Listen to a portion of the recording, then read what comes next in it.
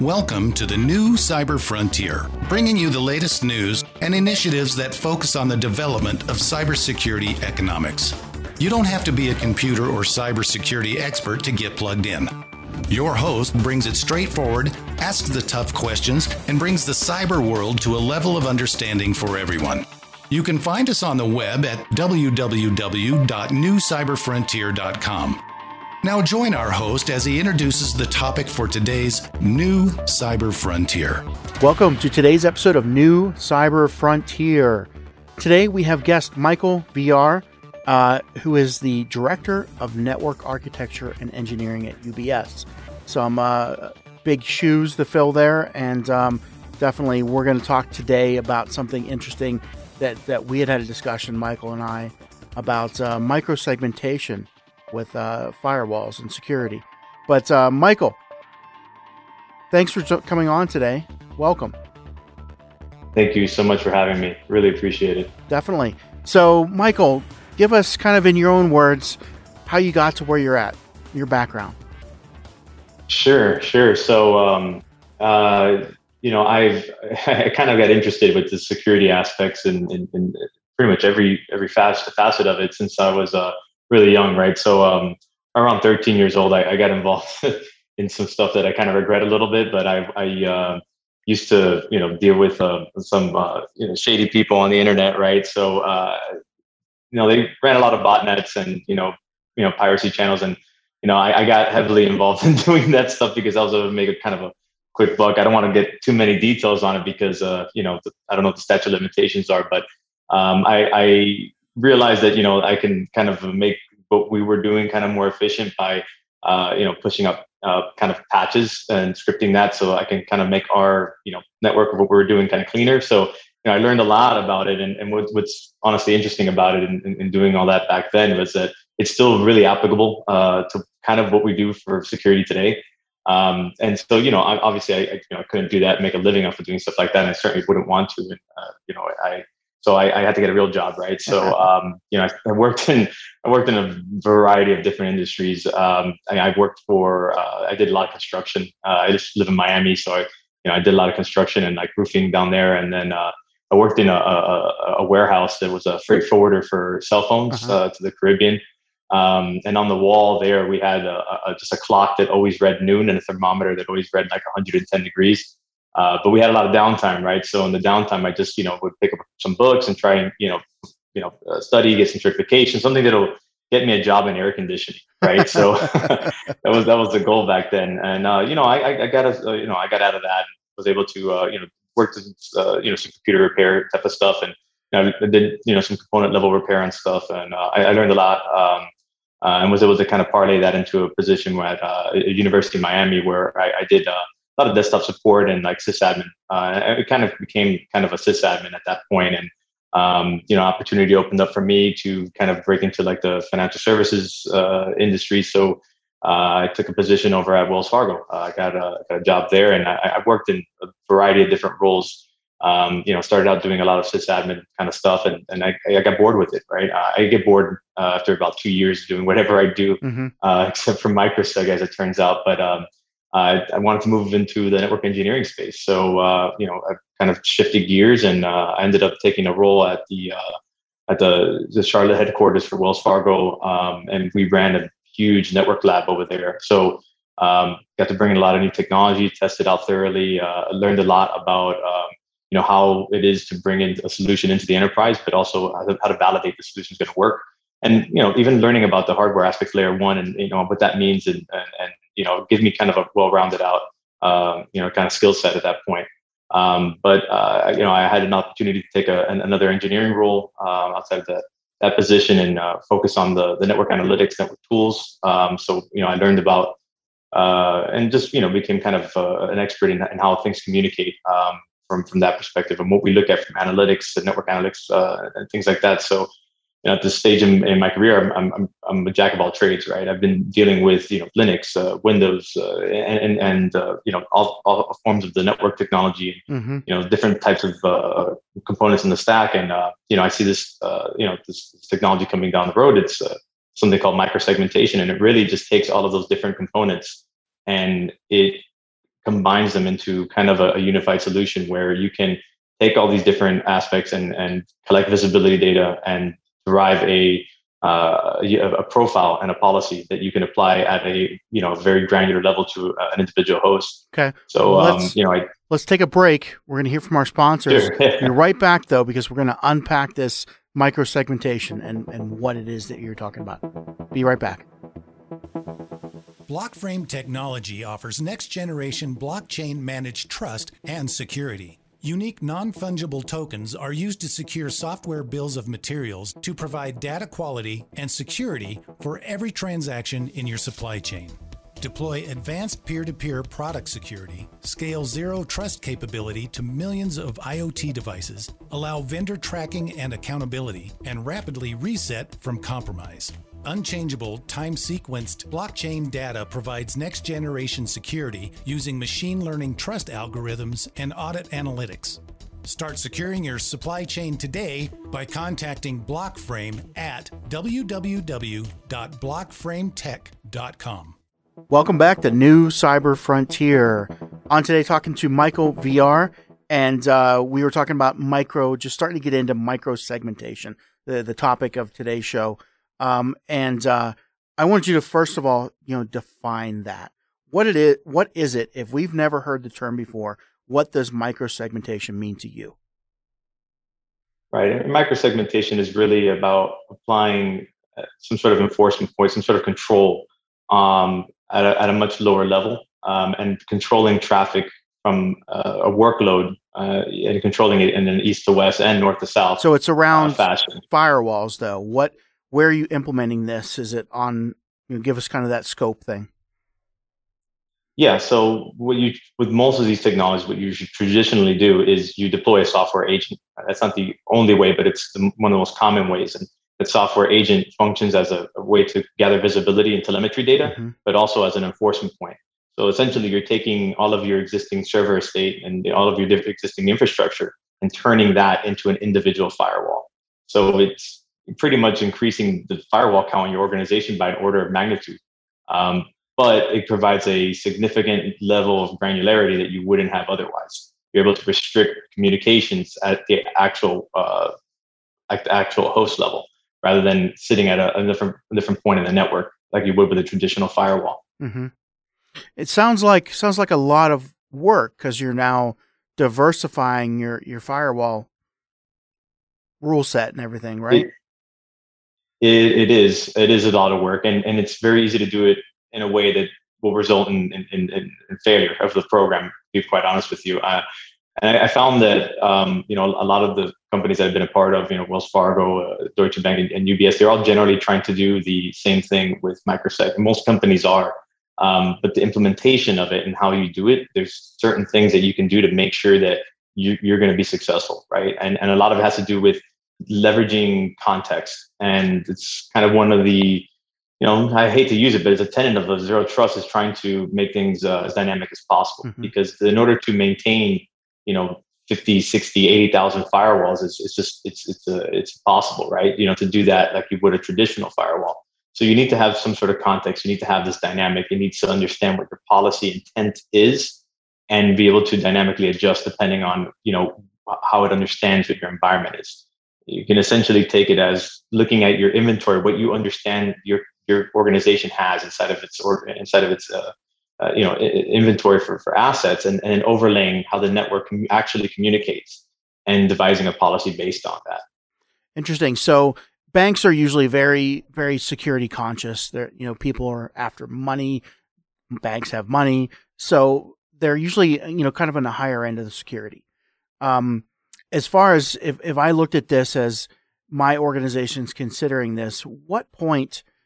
Because we kind of mentioned that it's a little bit extra workload on the security team. At what point and when does maybe a traditional method have more value to the organization? When should we transfer over? What would be that kind of risk trade-off and key points that you would consider in deciding to do this in the first place? Right. So, there's a couple ways of looking at it. From a risk perspective, you're going to be able to mitigate against things like ransomware. And then you can associate a very high costs associated with that. If you do have a breach and you do have a ransomware attack, that's going to be very expensive. This is going to help mitigate that because you're going to be able to shut off a lot of these paths of communication between your hosts. So you wouldn't be able to do that even with traditional firewall. You still potentially open up yourself to that risk. So from a risk perspective, conducting a risk analysis, quantifying the value of it, I think that you'll be able to make the determination just from a risk perspective. But even outside of that, if you introduce a host-based firewall, your reliance on a physical firewall could be reduced by a substantial amount as well. I think that there's a lot that can be done on the perimeter of the network, right? You want to be able to have, a comprehensive DDoS protection, things like that. An agent may not be the most suitable place for that, but for the inside of your network, you'll be able to have a pretty comprehensive solution, right? And having internal firewalls may not be as necessary, right? So it kind of lets you adapt and adopt a much more granular policy and using your host as the enforcement point, but also letting your network act as the transportation and rather than as an enforcement piece, right? So that's one of the areas where I think that this has a lot of value. And that's what I think a lot of organizations that I've been a part of have seen. And that's, kind of why they've moved in that direction. Interesting. So when you're starting this kind of from the ground up, if you went in and said somebody, company's not doing this, and I guess you've done this several times now, talk about that process and what kind of a level of effort you kind of go through to make this happen. Well, that's the interesting part. You can make this as difficult as you want it to be, right? So there's a lot of recommendations that I have when you're starting out or initiating the conversation around a program for microsegmentation. And really what it is especially in an enterprise, is getting everybody aligned from the top down, right? Understanding what the responsibilities are from a security perspective, because you're going to have different components that are associated with this. It's a network analytics tool, but it's also a security tool, right? So you're going to have the network teams involved. You're going to have network security or even the CISO organization involved. What are their use cases? You want to protect data, you should have the chief data office involved as well, right? And then ultimately it's a software agent in a lot of cases, and you're going to need to have the infrastructure teams involved. You're going to be deploying a software agent. You need to make sure that that's automated and working properly. So everybody at the top needs to understand and treat it as a strategy and bring it in as a strategy. And that's going to make the progress of the program move much smoother when everybody understands what they need to do and what they need to offer. And understanding what the use cases are and what you intend on delivering, even if you don't intend on doing it day one, understanding what you may want to do with this product early on will help you understand what kind of information you need to feed this product, how you need to build it out so that it's going to be compatible with your design. So you're going to have to make adjustments in the design. So understanding everything up front and planning for it up front means that down the road, you won't have to change your model. And ultimately, when you're ready to go into an enforcement state with these tools and push out your policy because you've been monitoring your application and you've come up with your schema for your policy, when you're ready to do it on one of them or one asset, you should be ready to do it on all of them. It should be a very short execution phase, but a longer planning phase. The more time you spend planning, the easier your execution phase will be. And I think that's what happens with a lot of these programs is people want to focus on progress and they want to look at and identify progress based on how many agents or pieces of software have been put into enforcement. But that's not the best measure of performance with these programs. And that's where I think a lot of people run into some trouble is they end up making concessions and building a monument to compromise. And that's going to be what I think a lot of challenge for a lot of organizations is going to be. Interesting. So you can't do a phased approach. You can't say, let's do 20 computers a day. It has to be we're going to get this thing ready like a waterfall, get all the agents out really quick, and then turn it on all at once. That's the way I would recommend it, because when you start moving into your operational model, whatever utility you've built out via automation and whatever methods you're going to be used to develop that policy, you could do it manually, sure. But when you move 20 servers into that enforcement state, then you have to maintain those manually. And then another 20 are going to move into enforcement state. So now you have 40 to maintain. So it just keeps becoming more of a problem. And so it's better to build the automation up front, understand what your policy is going to be, make it as dynamic as possible. Yeah, I don't worry about IP addresses. I don't even worry about what environment or what network a device is supposed to be in. It makes no difference to me. I look at it as an asset. just a workload, right? And this workload is, supposed to function in a certain way. And I define that based on my policy intent. So regardless of where that workload resides, as long as it's, that we have an inventory of it, then we can, I don't care if you move it to the cloud today or they get deplatformed, they get moved to a different cloud, or if they get moved back on-prem, makes no difference to me. That policy should be adaptable and follow that asset wherever it goes. And that's how you have to build this out, so that the operational aspects and maintaining it is much easier. Mm-hmm. So yeah, in a sense, it's easier to do it in just kind of one shot because you've built out all the automation you need. All right, let's take a break. We'll hear from our sponsors. We'll be right back in a minute. Blockframe Technology offers next-generation blockchain-managed trust and security. Unique non-fungible tokens are used to secure software bills of materials to provide data quality and security for every transaction in your supply chain. Deploy advanced peer-to-peer product security, scale zero trust capability to millions of IoT devices, allow vendor tracking and accountability, and rapidly reset from compromise. Unchangeable, time-sequenced blockchain data provides next-generation security using machine learning trust algorithms and audit analytics. Start securing your supply chain today by contacting Blockframe at www.blockframetech.com. Welcome back to New Cyber Frontier, on with Michael VR, and we were talking about micro-segmentation. And before the break, you were talking about deploying this and the kind of putting all the agents out there and then having a centralized place where you push to do some controls in the overall structure of this. And as soon as I heard that, it makes me think a single point of failure possibility, problem area. What have you seen, or what do you see about that possibly being an issue, or what have you experienced? Yeah, so what I found with most of these platforms is that the agent itself can run headless. Mm-hmm. So what that means is that the policy will persist. When you lose the orchestration or your policy engine or your policy deployment point, you're not going to lose network connectivity. You're not going to lose your policy. Everything is going to continue operating. You just won't be able to make the modifications that you need to make, right, for policy. Unless, of course, you log into the system and break glass and just remove the agent or remove the piece of software, make a manual change on that host. Generally speaking, most of these platforms are designed in a very resilient way, and the intention there is to have a lot of redundancy. And to get this platform back up online, they usually offer a way to build it out to have a tremendous amount of redundancy and resiliency. So that's really what you have to design when you're building this out. Is you have to treat this. In my perspective, I would treat it as critical infrastructure. Right. This is one of your key policy deployment points for your organization. You want to have the uptime, so don't skimp out on deploying it with the availability zones. Right. So you have to spend the money to do it properly, and that's one of the things you need to focus on, and build the security around the solution. Make sure that it's being managed and maintained properly, because just like anything else that handles that does orchestration like that, you can turn off a company if you had somebody as a bad actor, something malicious. So yeah, definitely. Something that was malicious riding on that central infrastructure. Ever concerned about that? I mean, you always have to be concerned about that. You have to weigh out the risk. Yeah. It's like I've had conversations with people that are concerned about the vulnerabilities that exist on the software agent itself, right?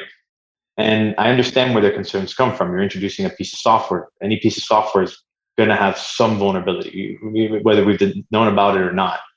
But would you rather have every single port exposed on your system, or have a software agent on there that you've put through the pen testing and you're always investigating whether there's any potential vulnerabilities on, right? So you have to decide on what's the less risky endeavor for you. And what I find is you're better off putting the security and installing the agent and accepting whatever risk may exist with the agent, because the alternative is letting things communicate basically freely on the inside of any firewall network. So I think there's always been or at least the last couple of years, a divide between, can we just put something on and monitor traffic and get a big AI engine that does some correlations and that's good enough security for me? Or do we need to push to the endpoints and have each end node participating in that, like you said, zero trust?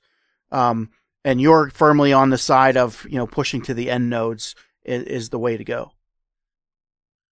Yeah, I mean, I think that you're going to have the best visibility when you sit that close to the workload you're trying to secure, right? So you're going to have the most data available to you, and you'll have the most granularity.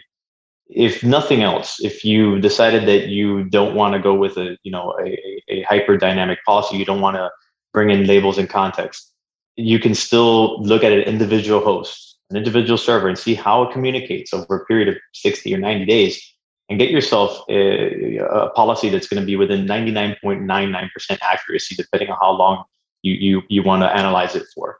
And now you've gone and you've placed a policy on there that is going to be the absolute most granular policy you could place on that host. Mm-hmm.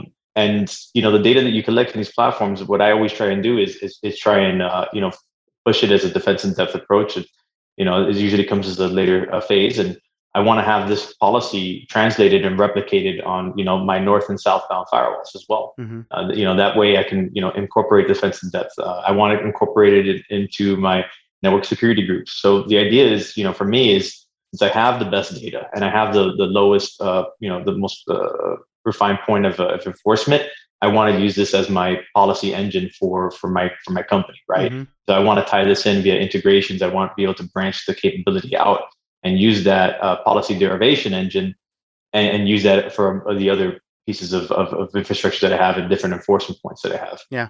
So now you've implemented a few of these. Talk about what the benefits you've seen, what's happened after the fact and how that compared to maybe before implementation. Yeah. So every organization has, different use cases for why they want to bring it in. Right. So, it was defense in depth for one of the companies that I worked at. They wanted to make sure that their high dollar payment systems were really secure. Mm-hmm. So they kept firewalls in place. They didn't care about money. They just wanted to make sure that these systems can only communicate to what they could communicate to. They wanted to eliminate as much risk as possible to those systems. So I couldn't give you the quantified number of the value for that, for how they determined that it was worth bringing in a solution for that. But I do know that as far as from a network perspective and applying that policy, that was as granular as we're going to get. I mean, we're applying even controls down to the individual process and only allowing the process to communicate to specific systems. So we got very granular with that. And at the end of it, they felt that those systems were secure. The audit and regulatory bodies felt that those systems were highly secure as well. So that's how they perceived it. For other organizations, it was being able to bring the solution even as a tactical solution. We were able to save what was a cost avoidance, right? Because there was a regulatory finding. We were insufficiently segmented, and ultimately we needed to segment the organization and do something that didn't require physical lift and shift of equipment. That was going to be too time consuming and too difficult. So we were able to use a microsegmentation solution to do that, and that was saving quite a bit of money every quarter, and more than funded our program for sure. So regulatory findings, things like that was just a benefit. But when you look at it more strategic in other organizations I've been a part of, the truth is it's just the cost savings alone just from the firewalls that we're not deploying. Mm-hmm. It's a substantial, right? And the security that we're getting and the understanding that we're getting of how our network communicates, the visibility and the enhancements that it's done for our operations teams to understand that, hey, this packet never left that server. I think that you shouldn't take this ticket and put it into the network queue because according to the data that we have, that packet never traversed the network. There's an issue with the application server. That doesn't make any sense. So, we can save on operations costs. We investigated it from a risk perspective and we save there as well. Then we look at the hardware costs and we save there as well. So, really it just depends on what is the initiating factor for your program. But regardless of which direction you go in, if with the proper implementation, this solution really should be saving you money. It should be making things easier, not harder. And if it's making things harder, then it needs to be reevaluated because it's not a technology problem. I think usually it's going to be a people problem, which is, the unfortunate part of it. Interesting. Saving money and regulation was the other one that I pulled that you were talking about. The meeting regulation, is that, which one? Because a lot of times saving money is hard to define because you don't know what you would have spent anyway. So most companies I hear target, what I have to do for regulation, which, is it something, that you're more on one side of that than the other, or what's your thoughts there? So I think that it's easier to quantify the cost avoidance when you talk about, the regulatory aspect of it, right? Because you know what you're going to be fined if you don't do what you need to do, right? So it's easier to quantify that. So I can say, that they were going to fine us, hypothetically speaking, $1.5 million a quarter. It was 500, maybe from 3 different regulatory agencies, right? If we didn't do this and we didn't show progress on it. That tells me that this program is going to save us whatever it costs and whatever the staffing costs minus the $1.5 million a quarter perpetually until we can, segment this environment using the traditional method. So when you weigh it out, the traditional method versus the non-traditional microsegmentation method, it really, weighed out in the microsegmentation favor for that. Gotcha.